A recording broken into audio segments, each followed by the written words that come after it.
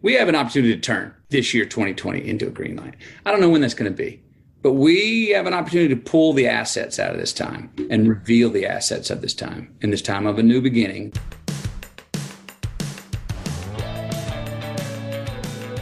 I believe that the opposite of depression, it's not happiness, it's purpose. I believe that every single person has something unique to contribute to the world. And that's why I wanted to create a show called Don't Keep Your Day Job. Don't Keep Your Day Job is about figuring out what it is that you were here to do in this world that only you can do to make the world more whole, more beautiful, and to stop selling yourself short and to stop sitting it out and to figure out how to take this thing you love, whether it's art or music or screenwriting or dance or baking, and how do you weave this thing that you love into a life that you get to contribute, that you get to do what you love full time, because it's not just about business, it's about contribution, it's about meaning. That is what we seek. That is what we truly want, and you absolutely are here to serve the world, and I want to help you figure out just how much value you have inside of you. And every single week, we're going to be talking to people who have something to add to help you get out of your own way, to help you be more successful, to help you be the truest expression of you. My name is Kathy Heller. I'm so glad that you're here. Let's dive in.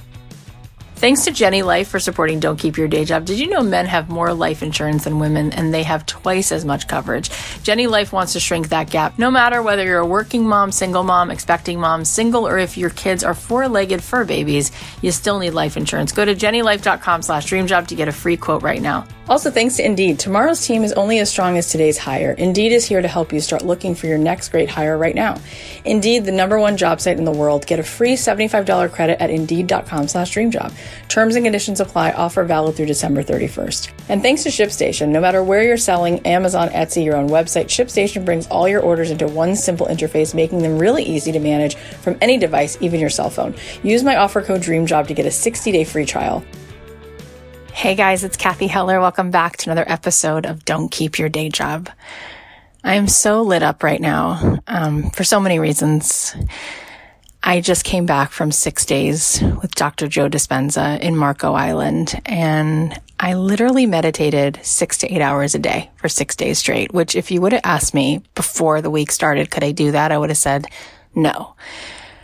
But wow, I learned so much, and there are so many things I want to share, but we have such an amazing episode today, so I'm not going to get into it right now.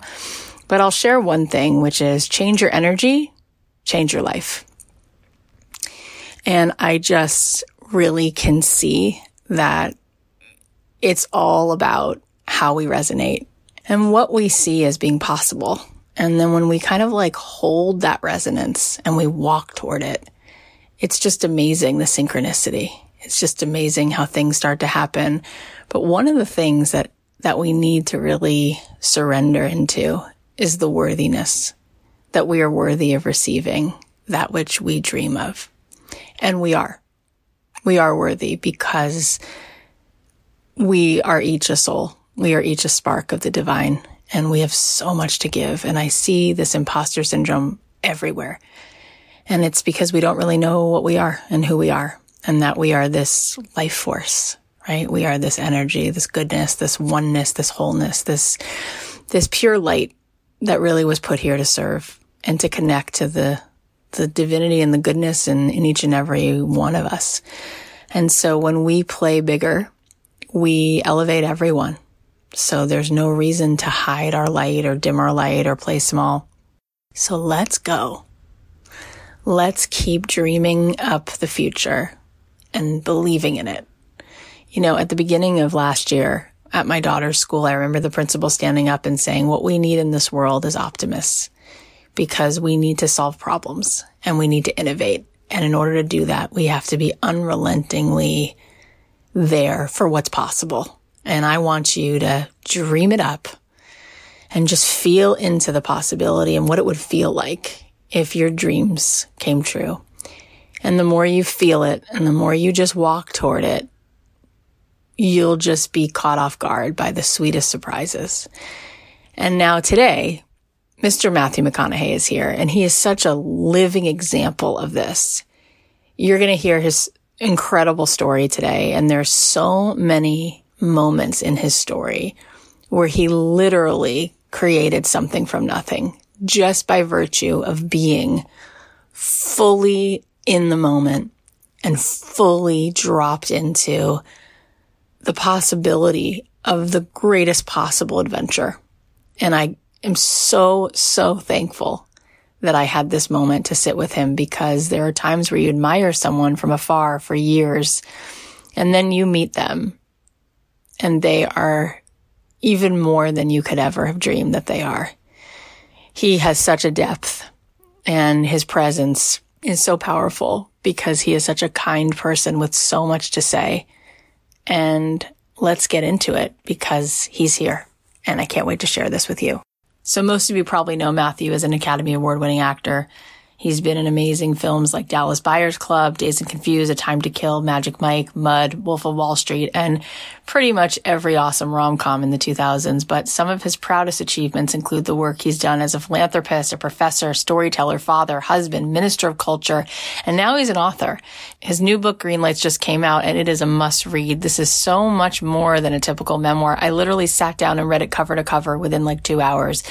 It's a playbook. It's a collection of anecdotes and poetry about the adventures throughout Matthew's life that played such a critical role on his values and the opportunities that got him to where he is today. It's so, so good.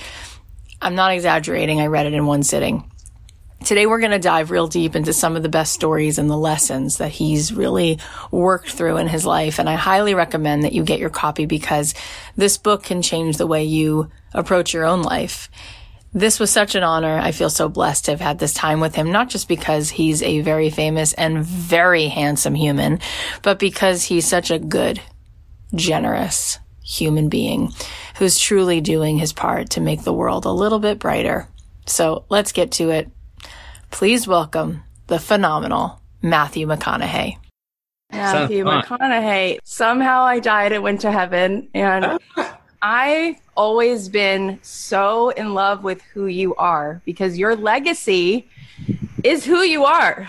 Like, I sat down and read the entire thing right in the same moment, because I'm like, he's so generous. I cried like 3 times. Like, you don't need to write a book. Like, this is so generous. Thank you.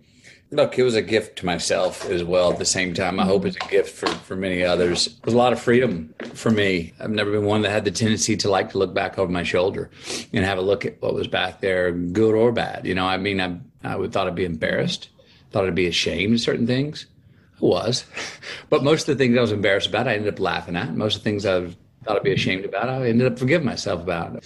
So it was a big one for me to really see. It was a history lesson for me in my own life to better understand where I am and see where I'm going. Okay, so let's talk about what it means to catch green lights. Yeah. Explain the concept to these awesome listeners. So let's break it down. The literal meaning is, look, green lights are designed on the highways of life to keep traffic flowing. They say proceed, go, onward. Yes, we agree with what you're doing. Carry on.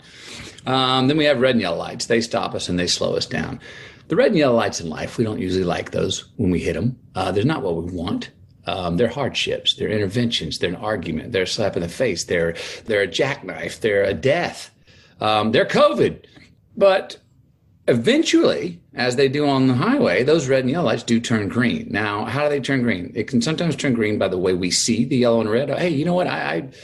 There's a meaning in this pause. There's a reason I'm stopped right now. There's a reason my flow has been stopped, that I'm getting introspective, doing inventory in my so-said life. And in noticing that and learning those lessons, that's when we turn a yellow and red light in our life green. We can engineer green lights for ourselves. We can make decisions every day and engineer our lives to tee ourselves up and be kind to our future selves to tee up more green lights in our future. Sometimes green lights just fall on our lap. We're just in the zone, man. Can't get in the perfect line in the checkout line at the supermarket. And it was quicker than the one that was half as short next to us. Sometimes we just roll and they happen. But the main thread or baseline is that eventually the red and yellows turn green.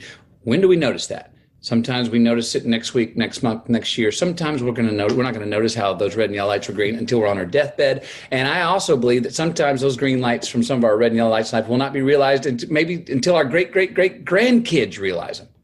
So it's not foolish optimism. It is constructive optimism, but it is about creating them and also turning yellow and reds and green in our lives, or seeing how they turn green later in our lives. What just is so, it's like awe-inspiring is that you're literally the definition of like the biggest movie star, and you never made things your identity. Like reading this book and like looking at the way you lived in LA and like interacted with your journey, like you are the only celebrity I can think of who's so much more human than anything else. Like none of that defines you. So it seems to me like everything was Greenlights, because in a way you accept and are in the flow with everything. And so many of my listeners, Matthew, they care so much what people think about them. And they're so worried about pleasing everybody. And I wonder what you would say to them about that, because that doesn't seem to be who you are. Well, and let's be very clear. I care about pleasing people too. I care, I do. That's humanity. There's a great Sammy Davis Jr. quote. I don't know what success is, but I know failure is trying to please everybody. My favorite word in the world is unanimous. I want unanimous. Guess what? It's not achievable. Look, I've gone through and read all of my bad reviews in my career. Now, there are some reviews that on the first line, I could tell, oh, that son of a gun was going to snark me before. He wrote this before he even saw the movie. He was already out for me. You know what I mean? So I'm not going to please that person. There's other ones that I read. I was like, oh, that's good constructive criticism. I think I'm going to take that with me.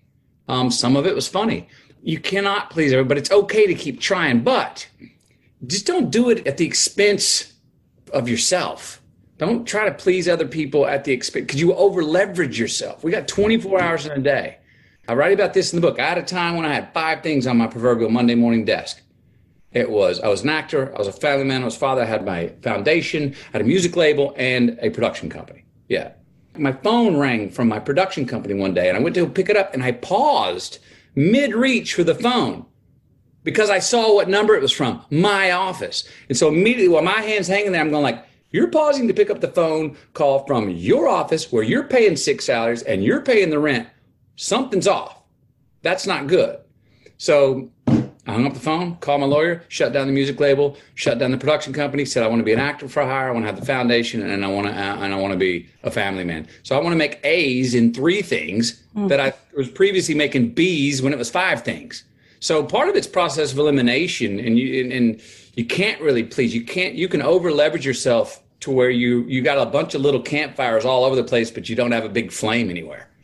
So pick out your fires that you want pick out your gardens you want to tend and water those, and have one garden that's really growing great produce instead of 5 gardens that are growing weeds.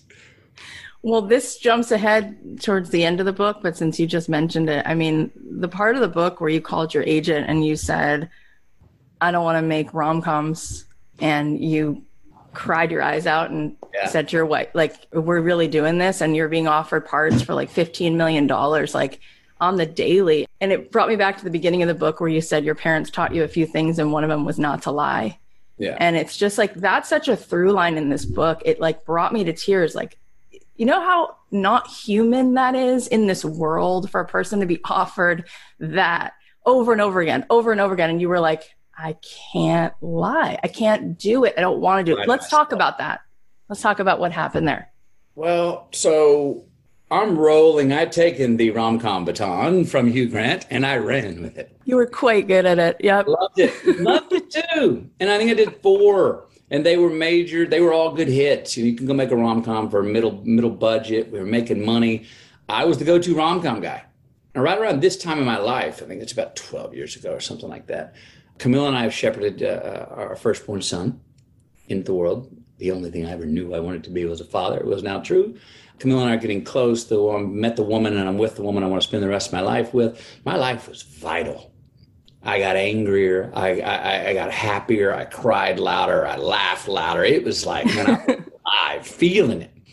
And I remember saying, well, I'm at work, these romantic comedies, I like doing them, but when I read one, I feel like I could do it tomorrow morning. And I said, nothing wrong with that. I was like, well, yeah, no, but boy, I want to be challenged. I want to be scared in my boots in the right way about my work. And I said, I want my work to possibly challenge the vitality I have in my life. I remember looking in the mirror and saying, look, buddy, if your life's so vital and your work feels like it's not as vital, be thankful that it's in that order, because it can go the other way. Where your work feels vital and your life doesn't feel vital. So I said, I at least want to challenge the vitality of my life. And I said, well, what I want to do? And I laid it out there, a lot of these things I wanted to do. And guess what? Everything was, no, that's not getting financed with you in that lead. No, you're not getting offered that part. No. So because I couldn't do what I wanted to do, by process of elimination, I decided to stop doing what I was doing. You mentioned it. I cried, wet the floor with tears talking to Camilla about, should I make this strong move in my career to just say no to those things? How long will I go with that work? I don't know. I checked with my money manager. How do I save my money? I checked with my agent. Okay, I got your back. And here we go. Luckily, I had a newborn son and Camilla there to sort of keep me sort of grounded in purpose, because it went on for months. First off, nothing came in but romantic comedies.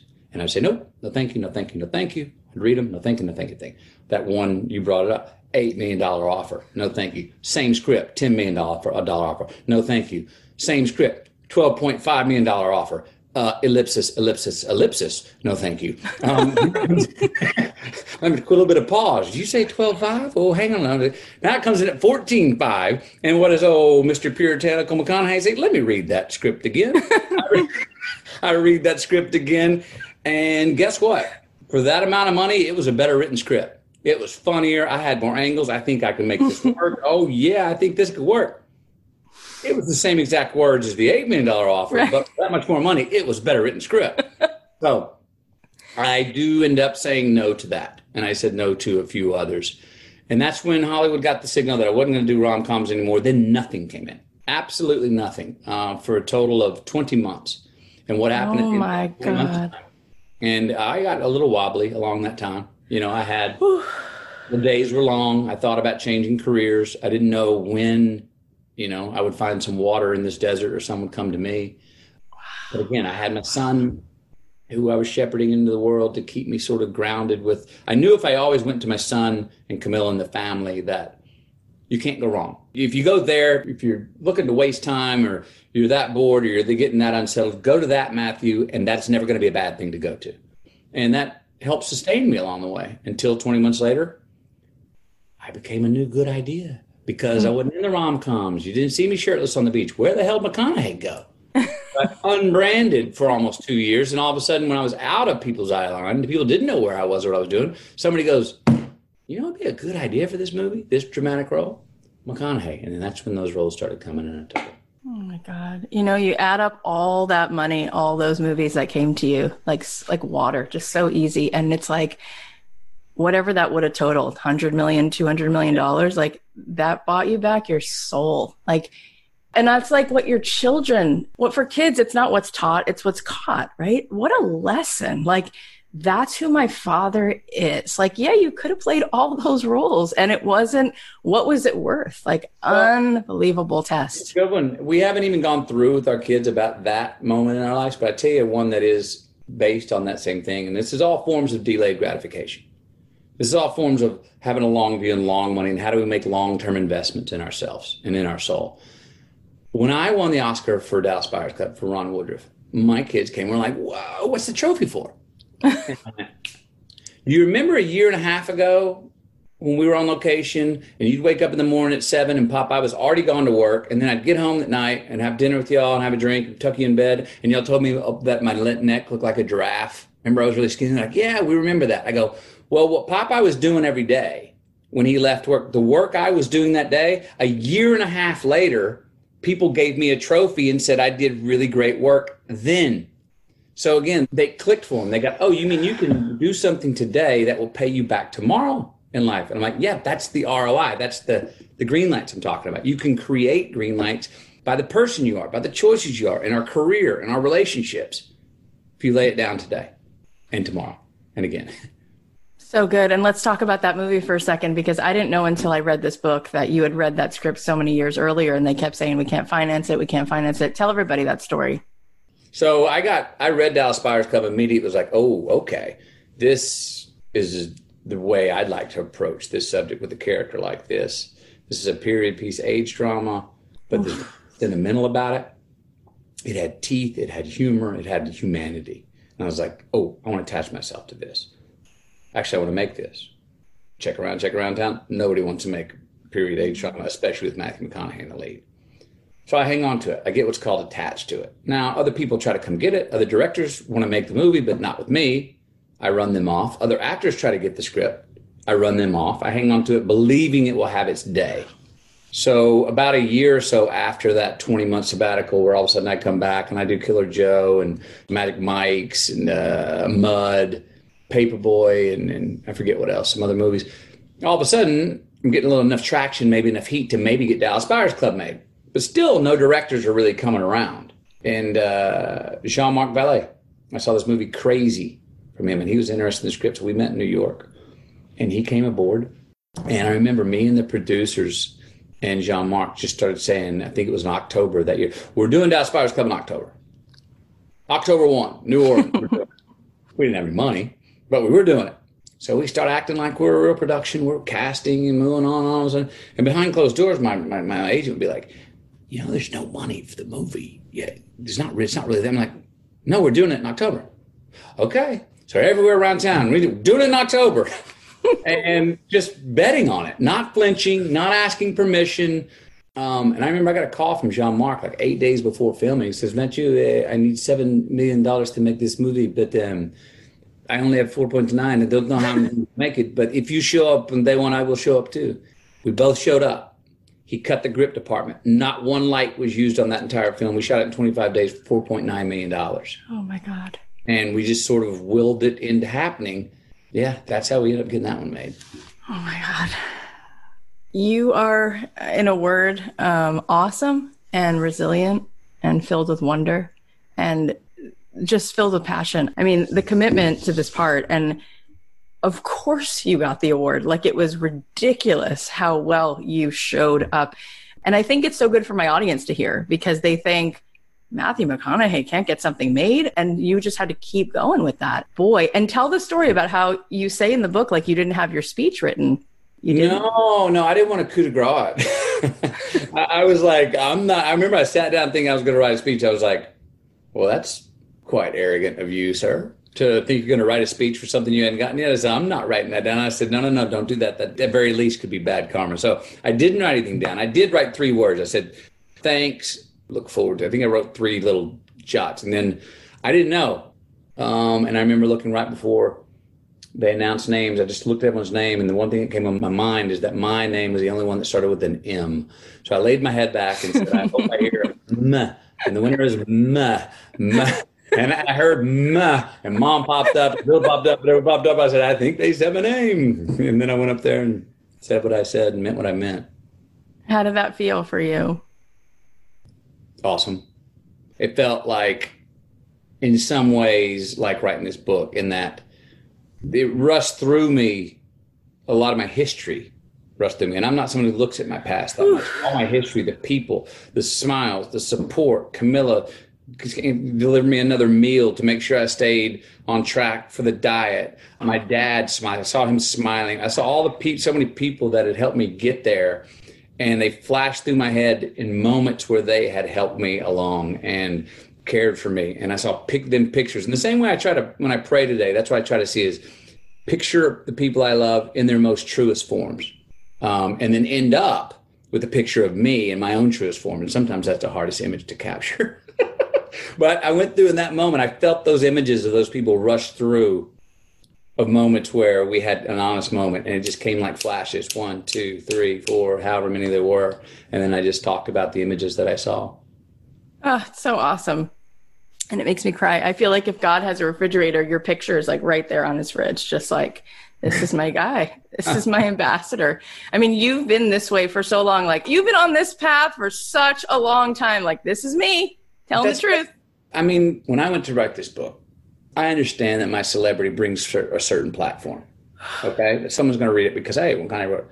But then I was like, I'm a celebrity because of who I am. I was a human, a citizen, a child of God, a man who dreamed of being a father, a man who's tried to be a little bit better each day, long before I was ever a celebrity. That's another thing. Now, did I catch obvious breaks along the way and opportunities? Did certain things, did my looks get me to certain tables that maybe I wouldn't sure?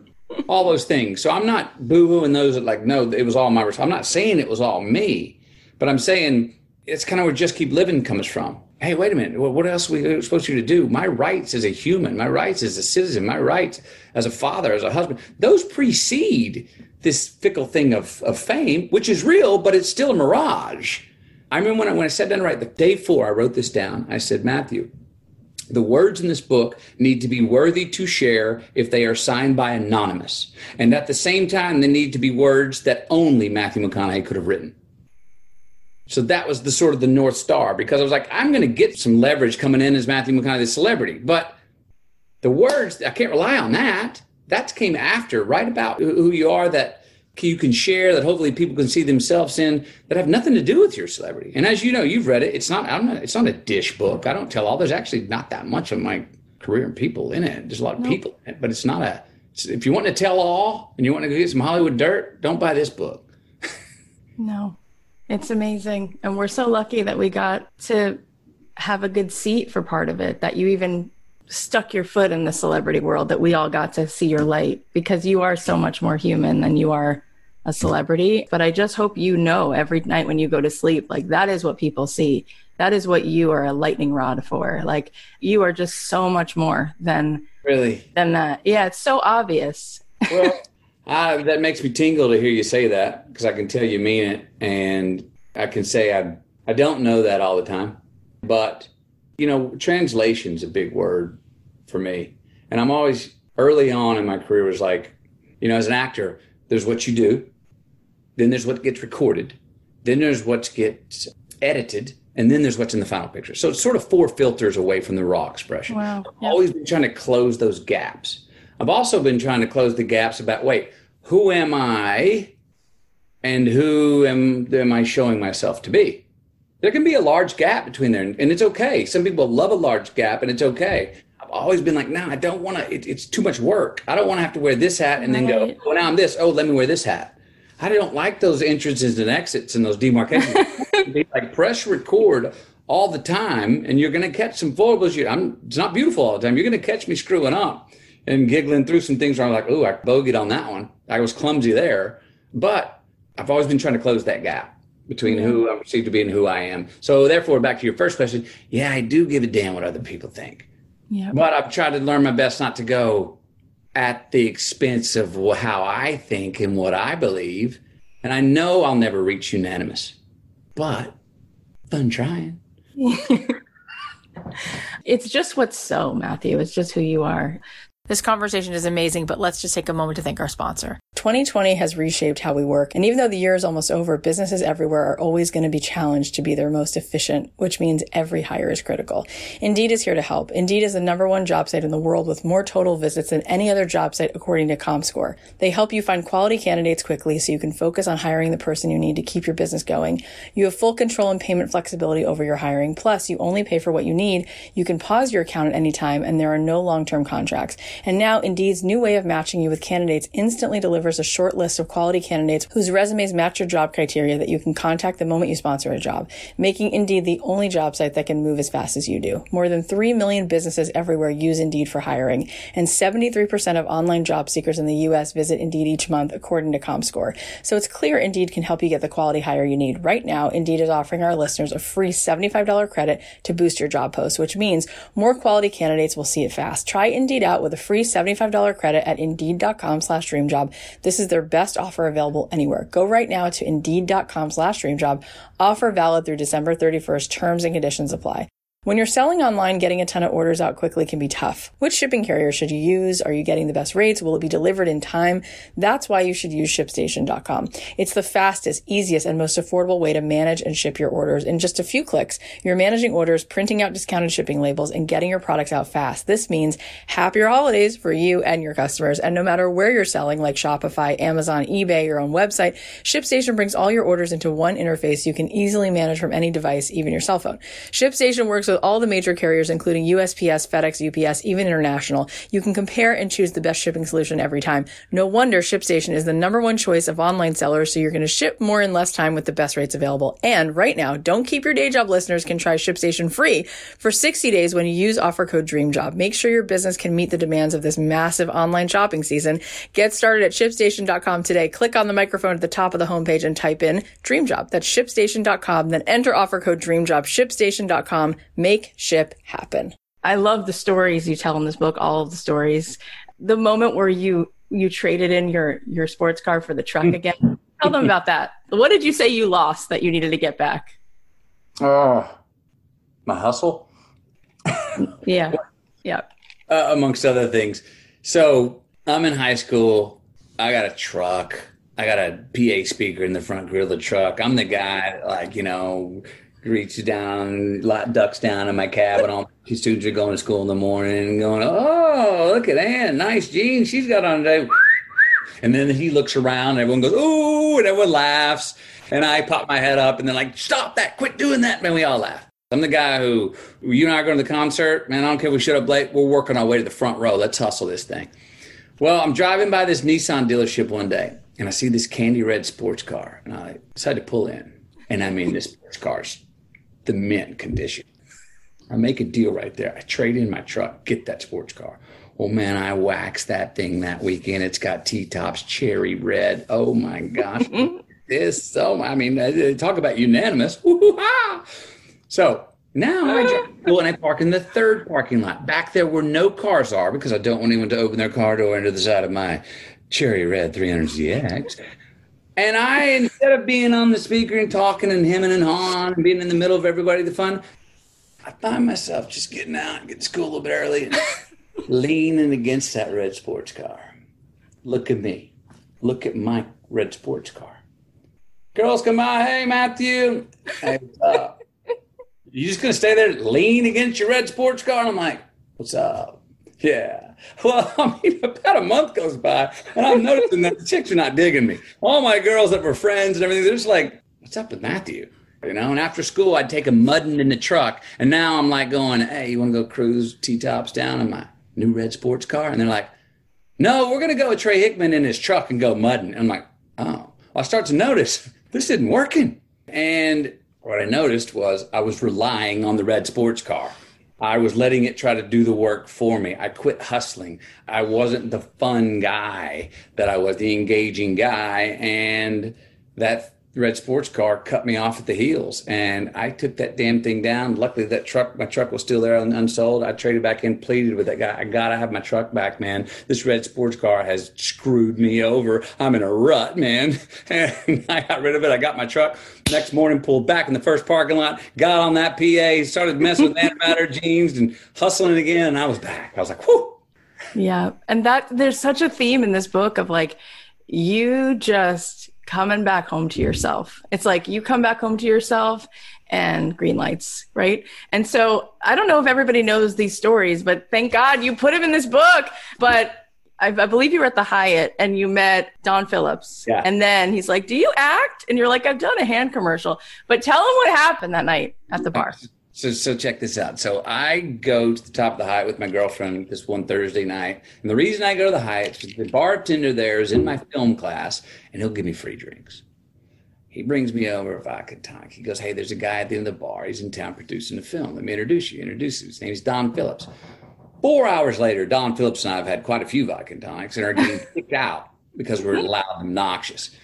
I'm taking a cab home to my house. Don's with me. He's going to drop me off. We're talking, getting along great. On the ride home, he says, "You ever done any acting?"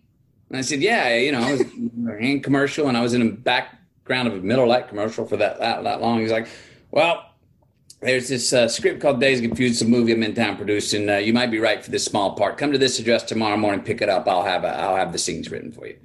Well, I go down the next morning. I pick up the script. There's a handwritten note from Don, and these 3 scenes marked. Well, I go home and work on these 3 scenes for 2 weeks. I come back and I read and I get the part. So I've got the part and I'm scheduled to work in 3 scenes. Well, you have to do what's called a makeup and wardrobe test on a set. The movie's already shooting, and what it means is you go to the set while they're already shooting another scene. You go through makeup and wardrobe. You come out, the director looks you up and down. Oh, I like this, change this, da, da, da, da, da. But I was not scheduled to work this night that I do the makeup and wardrobe test. And we're shooting at the top-notch drive-through to burger stand, and it's a scene in the movie. I walk out on the street. Richard Linklater takes a break in the middle of shooting, comes over, looks me up and down, laughs. Oh, this is Wooderson. This is great. Da, da, da, da. And all of a sudden, he starts kind of tickling his chin. He goes, say, I figure Wooderson's the type of guy who's been with the typical hot chicks, the cheerleaders and such. You think if Wooderson would be interested in the redheaded intellectual? I'm like, oh, yeah, man, Wooderson likes all kind of girls. And he goes, well, Marissa Ribisi's playing the role of Cynthia, the redheaded intellectual, and she's over here in the car with her nerdy friends. Maybe, I don't know, you think Wooderson might, pull up and try and pick her up? I'm like, give me 30 minutes. I take a walk with myself. And I start going, who's my man? Who's Wooderson? Because there's nothing written here, and I've been invited to improvise this scene. Next thing I know, I'm in the car with the lavalier mic and about to shoot my first scene in a movie I've ever shot, and there's not a word of dialogue written. So I'm going over in my head, who's my man? Who's Wooderson? What is Wooderson about? And in my head, I say, Wooderson is about my car. Yes, I'm in my 70 Chevelle. I got that. There's one. And I said, Wooderson's about getting high. Oh, Slater's riding shotgun. He's always got a nice doobie rolled up. There's two. Then I go, Wooderson's about rock and roll. I said, I got Ted Nugent's Stranglehold in the 8-track rocking right now. I got 3. And all of a sudden I hear action. And as I hear action, in my mind, I look up and I go, and there's Cynthia, the redheaded intellectual that I'm going to go pick up. And the fourth thing Wooderson's about is picking up chicks. Put it in drive, said in my mind, I got 3 out of 4, going to get the 4th. All right. And those were the 3 affirmations for the 3 things that my character did have on the way to go get his 4th. And the very first words I ever said on film. How am I sitting here right now? What in the heck? Gift of a gift of a gift. I can't. I'm supposed to act cool. Matthew, that is unbelievable. So unreal. Spectacular. And what people don't know when reading this book is that, like, while you're making this movie, which was only a few weeks, your dad passed away and you went back and you kept on and you showed up for it. I got a call, and I don't know why, but I always find out about death in the kitchen. Anyway, I get a call one Monday night, and the roommate answers it. Hey, it's for you, it's your mom. And I could tell he had a concerned look on his face. I get on my mom. She gets her breath. She goes, hey, Matthew. She goes, your dad died. And I just, boom, hit my knees. I gather myself, drink a couple cups of coffee, and make the 3.5-hour drive back to Houston that night. Got in very late. Family was still up. We stay up. We have a wake. There's friends come in. People tell stories on him as he wanted. And then we have, 3 more nights of being up till 3 a.m. in the kitchen, is where we always sat and talked about these family nights, talking about dad and everything. Tears have dropped, all kinds of stuff. And then my family tells me after about 4 days, you got to go back. You got to go back and finish the job you started. That's what dad would want you to do. And so I go back. And the first night back happened to be the last scene that's in the movie. It's at the football field. And I'm walking around the stadium at sunset with Richard Linklater, the director, who's now become a good friend. And he was like, we started talking about, like, what's it all about? Like, he's like, how you doing? And I was like, man, I'm okay. My dad's gone, but I think what it's about is that I can still keep him alive. I can still keep his spirit alive, even though he's physically not here. The things he taught me, the things that he's incentivized me with, the values he's instilled in me, I can keep those alive. You just got to keep living, man. I'll keep him alive by keeping his spirit alive like that. And that night on the football field, it actually came out of the mouth of another improvised situation where Randall Pink Floyd's wanting to sign the contract or not. And I go, man, you do what you need to do, but, they're going to make more rules upon you later in life. But one thing you got to do is you got to keep living, man. Livin. And I remember writing that down from then on, going, JK living, all lowercase, because you can't own life. So don't make it a proper noun. And I said, there's no G on the end of living because life is a verb. Oh. And that came to me through my relationship of trying to understand how I was best going to be able to get through losing my father. And it's something that stuck with me since, because I haven't found any situation that just keep living doesn't apply to. There's a just keep living choice at every turn. And so I'll continue to have that as one of the flags in my banner until I see a place it doesn't make sense with. So far. And how many seniors use that as their quote for their senior quote in their yearbook? So many. And you did him so well in this book, because I even said to my husband after I read it, I walked in, I go, you know how like there's so many friends of ours who keep, talking about what their parents did wrong, and their parents didn't serve them here, and their parents were like that, and my dad yelled, and my dad hit, and all this stuff. I feel like I love your father reading this book. Like, yeah. It scares some people. Some people, their hand goes over their mouth. No. I love him, and I love that you love him. And I love that you got that night about the pizza, that he was doing what he knew for what he could do with the tools he had. Yep. He wanted to instill in you, just tell me the truth. And that you got that, right? Everything was there to teach you wisdom. Yeah. I mean, my family practiced, what do you call it? Corporal punishment. You got the belt. I say it in the book. There are times I was like, will you please ground me like my friend? Right. No, because that's taking your time away from you, and your time is valuable. Bend over, we're getting it over with. It was always like quick, bam, ow, never injured, just hurt, and it was over. You cried, and it was over. Well, the things I remember, and there are values in this, is why I always, when people go, why do you always tell stories of punishment when you talk about the love story of your family? And there's a couple reasons. One is that the reasons we were punished was they were instilling values, and I'll get to that in a second. The second was, even the violence with my mom and dad, it never could puncture the bubble of love that was around her. It never questioned that does that mean you don't love you? No, use it all the time. I love you. I just don't like you right now. But the values of this, got my first butt whooping for not answering to my name. Got my second one for saying I can't. Yeah. Got my third one for saying I hate you to my brother. And my fourth one for lying. Now, those are antonyms. What does that tell you? Always answer to your name. Know who you are. Say I'm having trouble, not I can't. Don't hate. And don't lie. Those are 4 pretty good reasons to get your butt whooped. If you don't do those things. And so there were values instilled in the discipline that my parents gave us. And my dad, that night you speak of, I'd stolen that pizza. I knew about it. Of course, I came home and I groveled and thought I could get away from it. And kiddos out there, if you've ever done something wrong, like steal a pizza or whatever, if you come home and your parents go, did you pay for the pizza? It means they know you didn't. So just say, no, I stole it. Anyway, I did not do that. And my dad asked me again, and I could see he was just getting exhausted because he wanted me to just have the guts and the courage as of his son to go, yeah, we stole it. He would have gone, well, buddy, I've stolen plenty of pizzas in my time. Dang it. Now here, let me tell you how to get away with it better or whatever. You know what I mean? It would have been like coming together. But because I groveled and I kept lying and had my tail between my legs, I remember hopping off the bed. He goes, I'm going to give you one last chance. Just tell me, son, did you know that you were going to steal that pizza? And I did. This is after I've already said it, didn't it?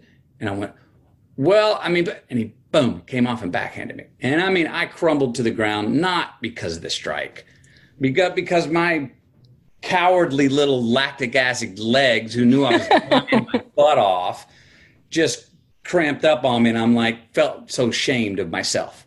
And my dad, I saw the pain in his face, just like, man, what have I done? What I need to do as your father? And to tell, don't lie to me, son. It wasn't about the damn pizza. It's that you're lying to me. Great value in that. Yeah.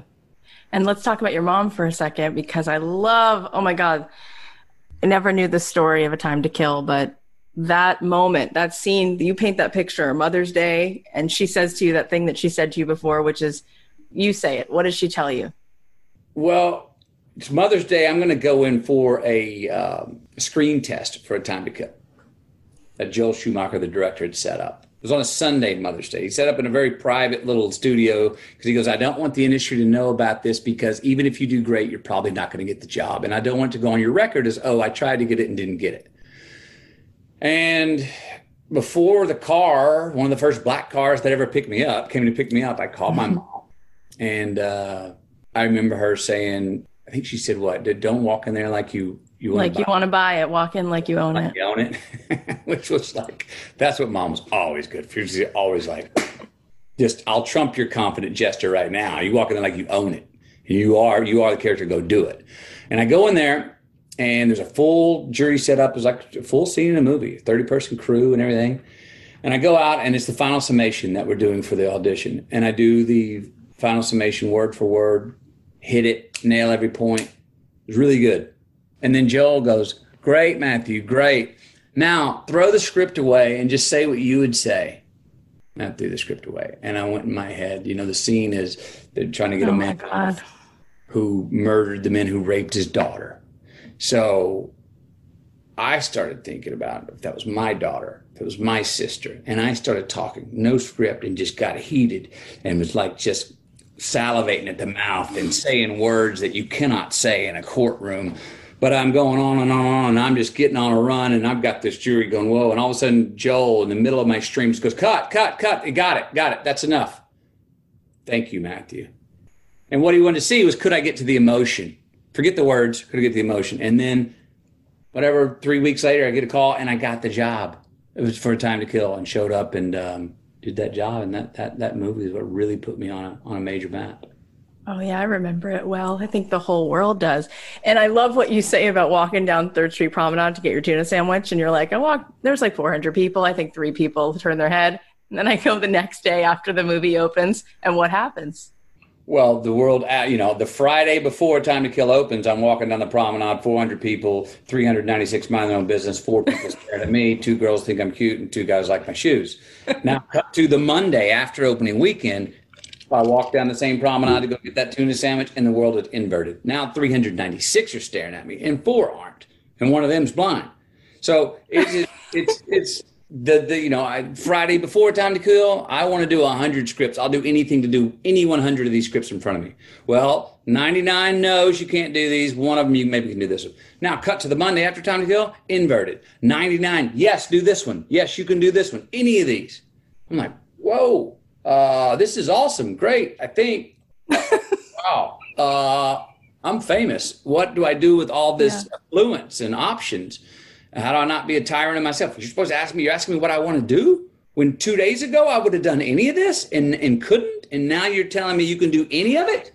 And you want me to be discerning? I think I need more than 24 hours in a day, but last I checked, they're not given anymore. So I took a walkabout. And as you said, you mentioned earlier, I've taken many calibrations and recalibrations in my life where I'm like, I got to go get away where my head, my heart can get more aligned, and I can let memory catch up to me, where I can honestly feel my feet on the ground. I cannot get enough of this conversation, but before we keep going, let's just thank our sponsor. Ladies, listen up. Not only do men have more life insurance than women, they have twice as much coverage, and Jenny Life wants to shrink that gap. It doesn't matter if you're a working mom, single mom, expecting mom, single, or if your kids are 4-legged fur babies, you still need life insurance. You need Jenny Life. I think it's really important to have life insurance in place, especially since I'm a mom with 3 young girls and I'm the breadwinner of my family, so I need to make sure that my family is taken care of. And Jenny Life makes this fast and easy. With Jenny Life, you can just go online and get your life insurance policy without blood work or unnecessary red tape. They ask 5 simple questions, curate plans from dozens of A-rated insurance carriers, and give you a personalized, budget-friendly life insurance quote in seconds. Life insurance is something every woman should have in place, so take a few moments to get your Jenny Life policy right now. Visit jennylife.com/dreamjob to get a free quote right now. That's jennylife.com/dreamjob for your life insurance quote today. jennylife.com/dreamjob. So many of our listeners would love to have 1 ounce of 1 ounce of 1 ounce of your life, of your success. And I'm curious what advice you would give to people who feel like the biggest thing I hear from our audience is, it's not possible for me. There's no room for me. So they give up, they take 1 hit to the jaw and they're out. Right. And your whole thing is about really showing up and getting busy living. So what do you say to people who don't think that, they think that there's just magic for you, like that's your destiny and it's not written in the stars for them? Look, there's a lot of things that I have no explanation for, of green lights that have fallen in my lap, good fortune, me being in the right place at the right time. Look, what happens if I don't walk in the bar that night? what if I don't say to Joel Schumacher, hey, I think I should play the lead role? So I've had some good fortune that has no science to it, that I can tell. I'm in a place where I'm fortunate enough to have started something and have a career that I love. I don't know if it's fair to say to everybody, just do what you love. Well, no, there's some things we love to do, but we're maybe not really fashioned to do. There's some things that we can work our butt off. Like if I want to, I love basketball. Or I want to be a Washington, now called the football team, running back when I was young. Well, 5'11", 3/4, 190, and wasn't going to cut it. That was not going to happen. As much as I wanted to do that, I don't have the innate ability to do that. So where can we match our innate abilities with our giddy up, with our hustle? Where can we go? I have a natural affection for this. I'm turned on by this. I think I'm good at this. My friends tell me I'm good at this thing. And I'm willing to work for it. I'm willing to hustle. I'm willing to out-prepare the person next to me. I'm willing to compete, to be more competent at that so-said job. That is one thing to initially look at if we can and say, where can we match in our innate abilities, which we all have different innate abilities, with our work ethic. So sometimes it's about persistence. I've gotten a lot of things by resilience and persistence, and I've out-endured the situation. But at the same time, if you're persistent pursuing the wrong thing, you're acting out the definition of insanity. Right. Meaning you're banging your head against a wall, trying to break something down. And what's on the other side of it may not even be for you. Yep. And I've been guilty of that too. So the next option, if you don't want to just out-endure somebody, which is a good one. A lot of us, I think, quit too soon. And I think there's a lot of people that don't get what they want because they quit too soon or are afraid of the failure. Afraid of taking the risk of the failure, which I'm trying to still learn in my life. Who cares? It's like what you said earlier. It's the things that we don't try. Give it a try. Who cares? And every time you think you're going to be embarrassed if you fail, almost every time the other people, you think you failed worse than they think you failed. But if it's not endurance, if it's not about endurance for you, which it might be, the second thing would be pivot. All right, wait a minute. I'm banging my head on this wall and I am breaking a sweat every day trying to make this work, and it ain't happening. Do I need to reapproach this situation from another angle? Do I need to back off of what I think I know and have another look, another approach, look at it from another POV? Because sometimes you do that and you go, oh, I've been banging my head on it, but I forgot to look down. There's a doorknob. Oh, just open the door. You know what I mean? Or dance around the situation. Come into it dancing through the raindrops instead of coming in like a bull. Ballet your way through it sometimes. So those are two things. And a tool that I bring up in the book is when faced with the inevitable, get relative. But when do we deem a situation inevitable? I'll say this, I'm somebody who likes to write the headline before I write the story. I'm someone who likes to, let's paint the poster of the movie before we start shooting, just so we can kind of see where we're going. It may change by the time we do it, but let's write this headline and see if I can will this into power. And realize this, a la the Dallas Buyers Club thing. We just put that up there. We wrote the headline. We're doing it. And we willed it into happening. And enough of us did not flinch, did not ask permission that it willed into happening. There's definitely certain circumstances, though, where you write that headline and make that poster and you go after it, and you're not even evolving on the way there. It's just the wrong track. Yep. So when do we deem it inevitable? In a situation of I'm either doing this, it's happening, or maybe the inevitability of it's not. And then how do we get relative with that? The endurance or the pivoting I talked about is the relativity with the inevitable. We all have our own measure of when we deem a situation inevitable, whether a relationship's going to work out. Oh, it's hard. We're going through this hard time with my wife. Well, what's inevitable? We're going to work this. We're going to do everything I can to make this relationship work. A lot of times that can be the answer. There are other couples that they're probably best separating, because no matter how much hard work you try and do, you're better off without each other. Now, when we deem that is personal to each of us, nobody can come tell you that, when that time is. So it's a constant dance between those two. But first I would say, don't do things that are going to sabotage or trespass on taking your own soul away. I believe in the place where I call it the egotistical utilitarian. There is a honey hole where we can make choices for ourselves that happen to be the choice that's the best for the most amount of people. I call it where we want what we need and we need what we want. That's heaven on earth. Think about that. If everything we desired was actually what we needed and it made our mouth water too, it's like the broccoli that tastes good. Like, oh, that's where I want to go right there. Where is that question that we constantly go, I have to understand that there's a responsibility to freedom, that there's a freedom in responsibility, where those two dance continuously. I mean, again, what's the long view? What's the long money choice? That may be hard work right now, but I'm telling you, it's going to give me some green lights in the future. Mm-hmm. This choice I made is going to give me less debit in my relationships or my career in the future. It's going to get back to me because I'm starting to get better at it. And I got a feeling I'm going to start looking forward to Monday mornings to go to work because I'm kind of getting good at this thing. And people are telling me I'm good at it and I'm getting a paycheck and let's keep getting away with this. So, make those choices, tee yourself up as much as you can, even down to this simple things. Put the coffee in the coffee filter the night before because sometimes it's hard to make a coffee when you have coffee. And ain't it fun to wake up and go, oh, look at that. I treated myself nicely last night. All I got to do is push the button. So that's a long-winded roundabout answer to ask yourself, try and understand, talk about this in the book. It's hard to know who we are. It's hard. So if you don't know who you are, get rid of who you aren't. And by process of elimination, you'll have more of who you are sitting in front of you. Yeah. And if you match an innate ability with your work ethic and hustle, that's usually your best chance for making something happen. Yeah, it's so beautiful. And in summing up the book, you actually mentioned what's going on right now in the quarantine and how many people maybe we're searching our souls for a better way forward. Yeah. What do you want to say to everybody about that? Well, first, I hope we don't have civil war after the elections. Oh, yeah, me too. We've been stripped down to deal with our necessities at this time. It's been fair. It's been unfair. There's a cultural revolution, an election year. We don't know who to trust. We start distrusting ourselves. We don't know what to believe in. Our leadership's kind of wobbly. I don't know what politics is. Geez, oh man, who's doing what?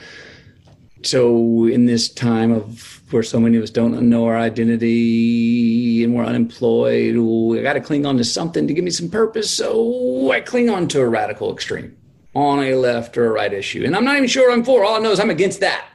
So I don't know how to build myself up right now. So I think I'll just put you down. That'll give me a little breath. Maybe I feel better for a second. Yeah, you feel better for a second, but it's short money. It's short money. We all could use a little amnesty right now. We all could use some resilience right now. It's a good time to ask ourselves, look in the mirror and say, I value, ? What's the long game? What's the long money for what we value? I value money. That's fine. I value family. Fine. But what our order in America of what we deem and call you successful for, what we get respect for in America is what? Money and fame. You made it. That's fine. But at the expense of what? At the expense of who? At the expense of another broken family because I wanted to go do this and let them handle themselves? At the expense of my own integrity that, hey, I might die with a whole lot of money, but I got no friends and I lied, cheated, and stole my way to get here and I got a lot of people not showing up at my funeral. What's the long money choices? If we can see it, it's hard right now to see our future and what is the steps out. I think it starts, I don't know how to make systemic change. I think we should challenge ourselves right now to look in the mirror and say, how can I be a little bit better? And if I try to be a little bit better and you try to be a little bit better and other listeners try to be a little bit better, then all of a sudden we do start making collective change to move forward. And I would ask what you value. And that list will change. It changes through a life. What I valued at 20, I value something differently now at 50. Probably have my values will have another sort of order when I'm 60. But keep asking ourselves that and say, what's the stuff that's really going to last? How can we live today in a way that we'll look forward to looking back? Life's our resume. That's writing the story that will be our eulogy. And that story, the life we live right now, will introduce us forever when we're gone. Kiddos out there, every little comment you got online, every little click, remember, they're going to outlive you. Those will be on your resume of life after you're long, long gone. So before you write it, to make yourself feel better by putting somebody else down just for that little instant hit of gratification that doesn't last. Remember, do you want that on your life story? Amen. And then also, how about a little forgiveness? Yeah. How about a little forgiveness? We're human, Let's quit playing God around here and give everyone a break. And if someone seeks real retribution and is really sorry for something, damn it, forgive them.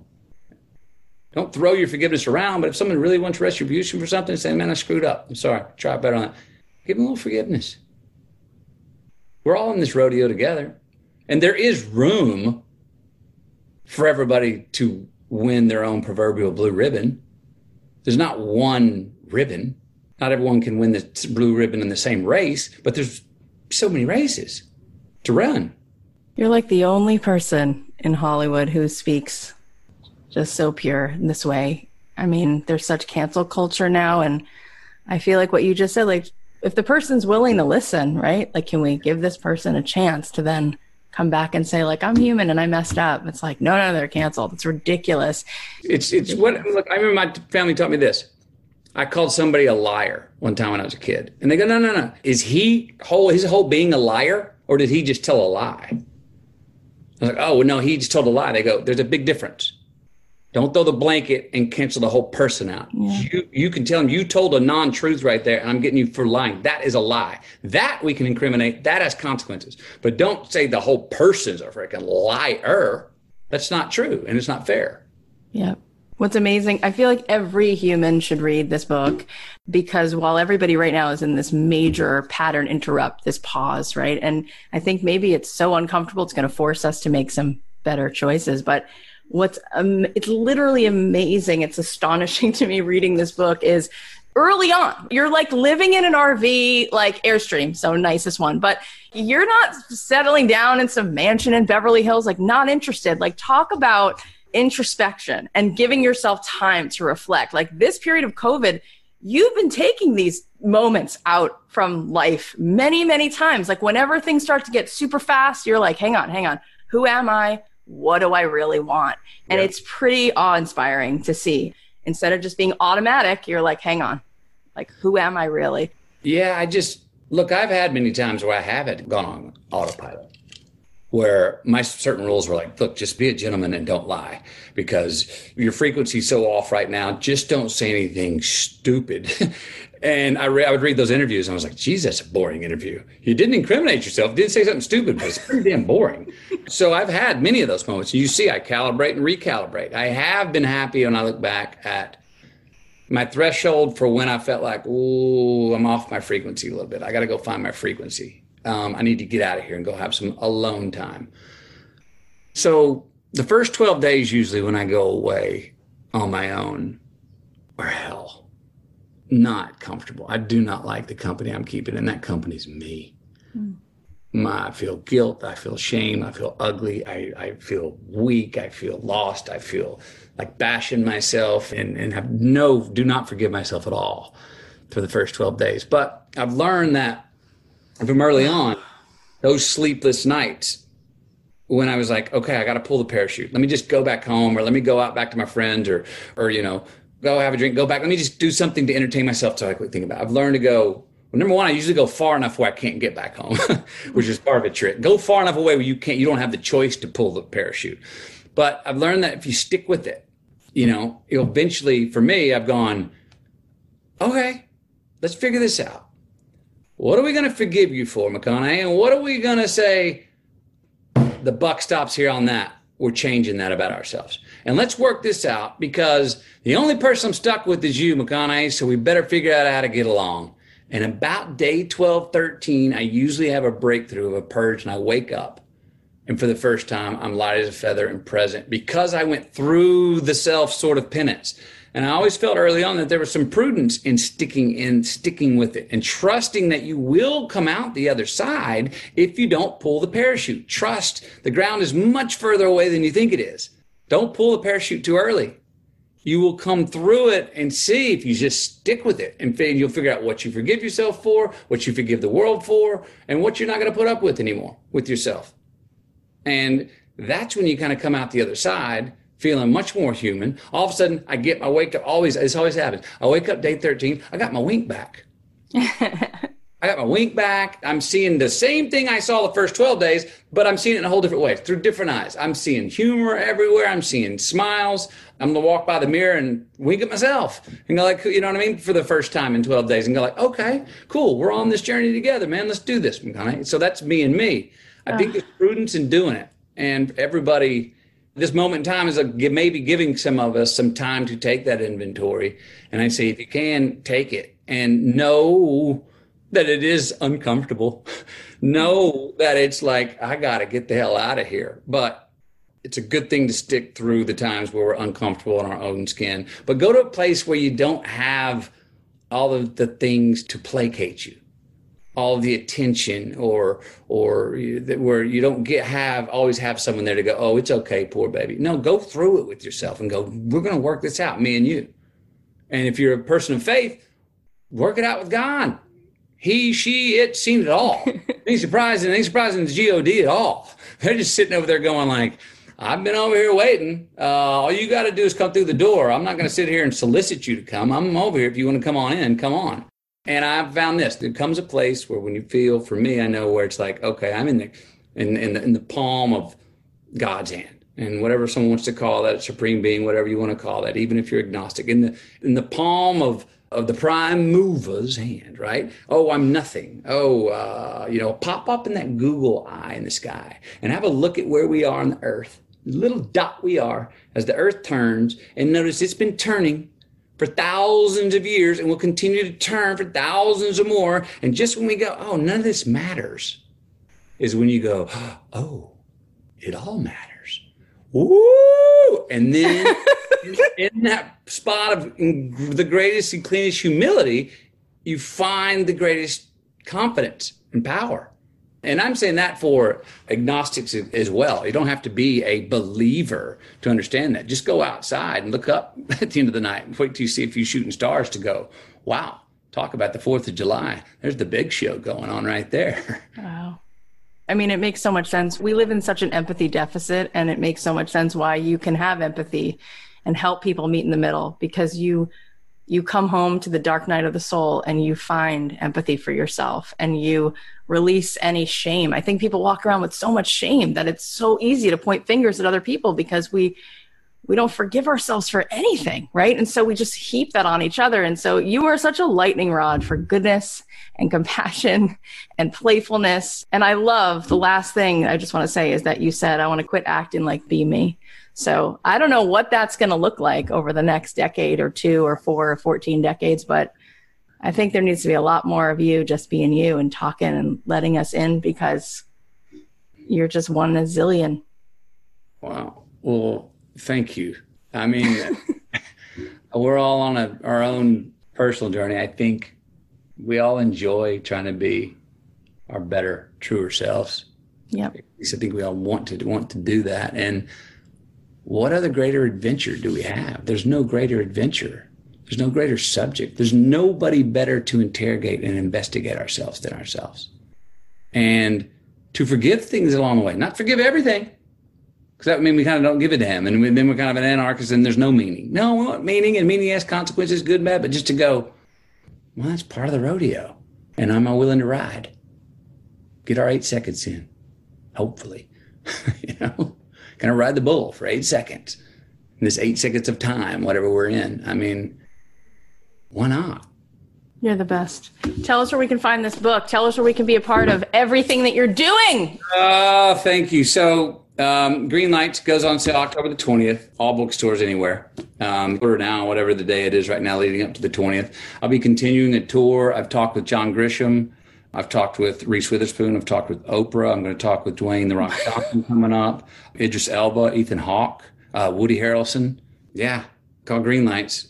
And hopefully here's to creating more for ourselves and others moving forward. And this year, hey, we have an opportunity to turn this year, 2020, into a green light. I don't know when that's going to be, but we have an opportunity to pull the assets out of this time and reveal the assets of this time, in this time of a new beginning, this time of our own purge as a people. As tragic as a year as it's been for some, and as awkward of a year as it's been for almost everybody, there are green lights to pull out of this year. And I don't know what they are, but I think we all know they're there. Totally. I agree with you. Everybody loves the butterfly, but the cocoon is where all the growth is happening, right? It's like all the good stuff. And I don't think when it goes back to normal, whatever that means, people are going to be like, wait a minute, I want to live outside the city. I want to spend time with my kids. Maybe there's something amazing here. And you're the ambassador for all those good things. Thank you for all of this. I can't even believe it. I'm sitting here trying to act like a human, but I'm like, am I alive? Really? You're the best. Thank you for being on the show. Really enjoyable, and thank you for having me. I really enjoyed talking to you anytime. Oh my goodness. I still really can't believe that was like a dream talking to Matthew. Okay, here are the takeaways. Number 1, you can engineer green lights in your life by the person you are and the choices you make. Number 2, you can't please everyone. Don't do things that sabotage or trespass on your soul. Number 3, just keep living, LIVIN. Number 4, start getting rid of who you aren't by process of elimination. You'll eventually have more of who you are sitting in front of you. Number 5, now is the time to look in the mirror and ask yourself, what do I value and why? How can I be a little bit better? How can I live today in a way that I'm going to look forward to looking back on? Life is our resume, and it's writing the story that will become our eulogy. Number 6, we're all in this rodeo together. There's room for everyone to win their own blue ribbon. There are so many different races to run.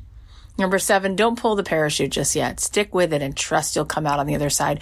Number 8, there's no greater adventure than trying to become our better, truer selves. And number 9, we have an opportunity to turn 2020 into a green light.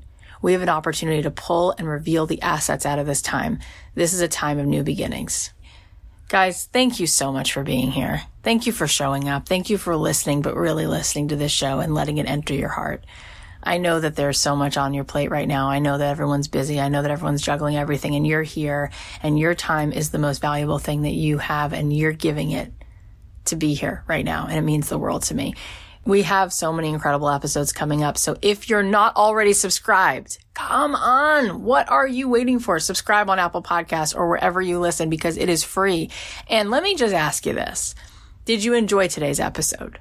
Is there someone you know who could benefit from listening? Would they take something away from this? If so, and I believe the answer is yes, then go ahead and share the episode, text it, email it, post about it on Instagram, and tag me and tag Matthew. Let Matthew see that even though he's been on all these other podcasts, that this audience is here, and we have a battle cry that we are part of this movement of human beings who are making the green lights, who are changing our communities. Let him see it. So tag me and tag Matthew and let him see that you were listening to him on this show. I'll repost it. He'll be loving it. I love you guys. I'll leave you with a song, and I'll talk to you Thursday. The podcast is a production of Authentic. For more info on advertising in this show, visit AuthenticShows.com. So many times I chose to run. So many times I held my tongue. I held my tongue. Never saying what I needed to. Scared they walk away and I would lose. Yeah, I would lose. But now I'm back in here to fight. Can't worry if I be like the game got old and I've had enough.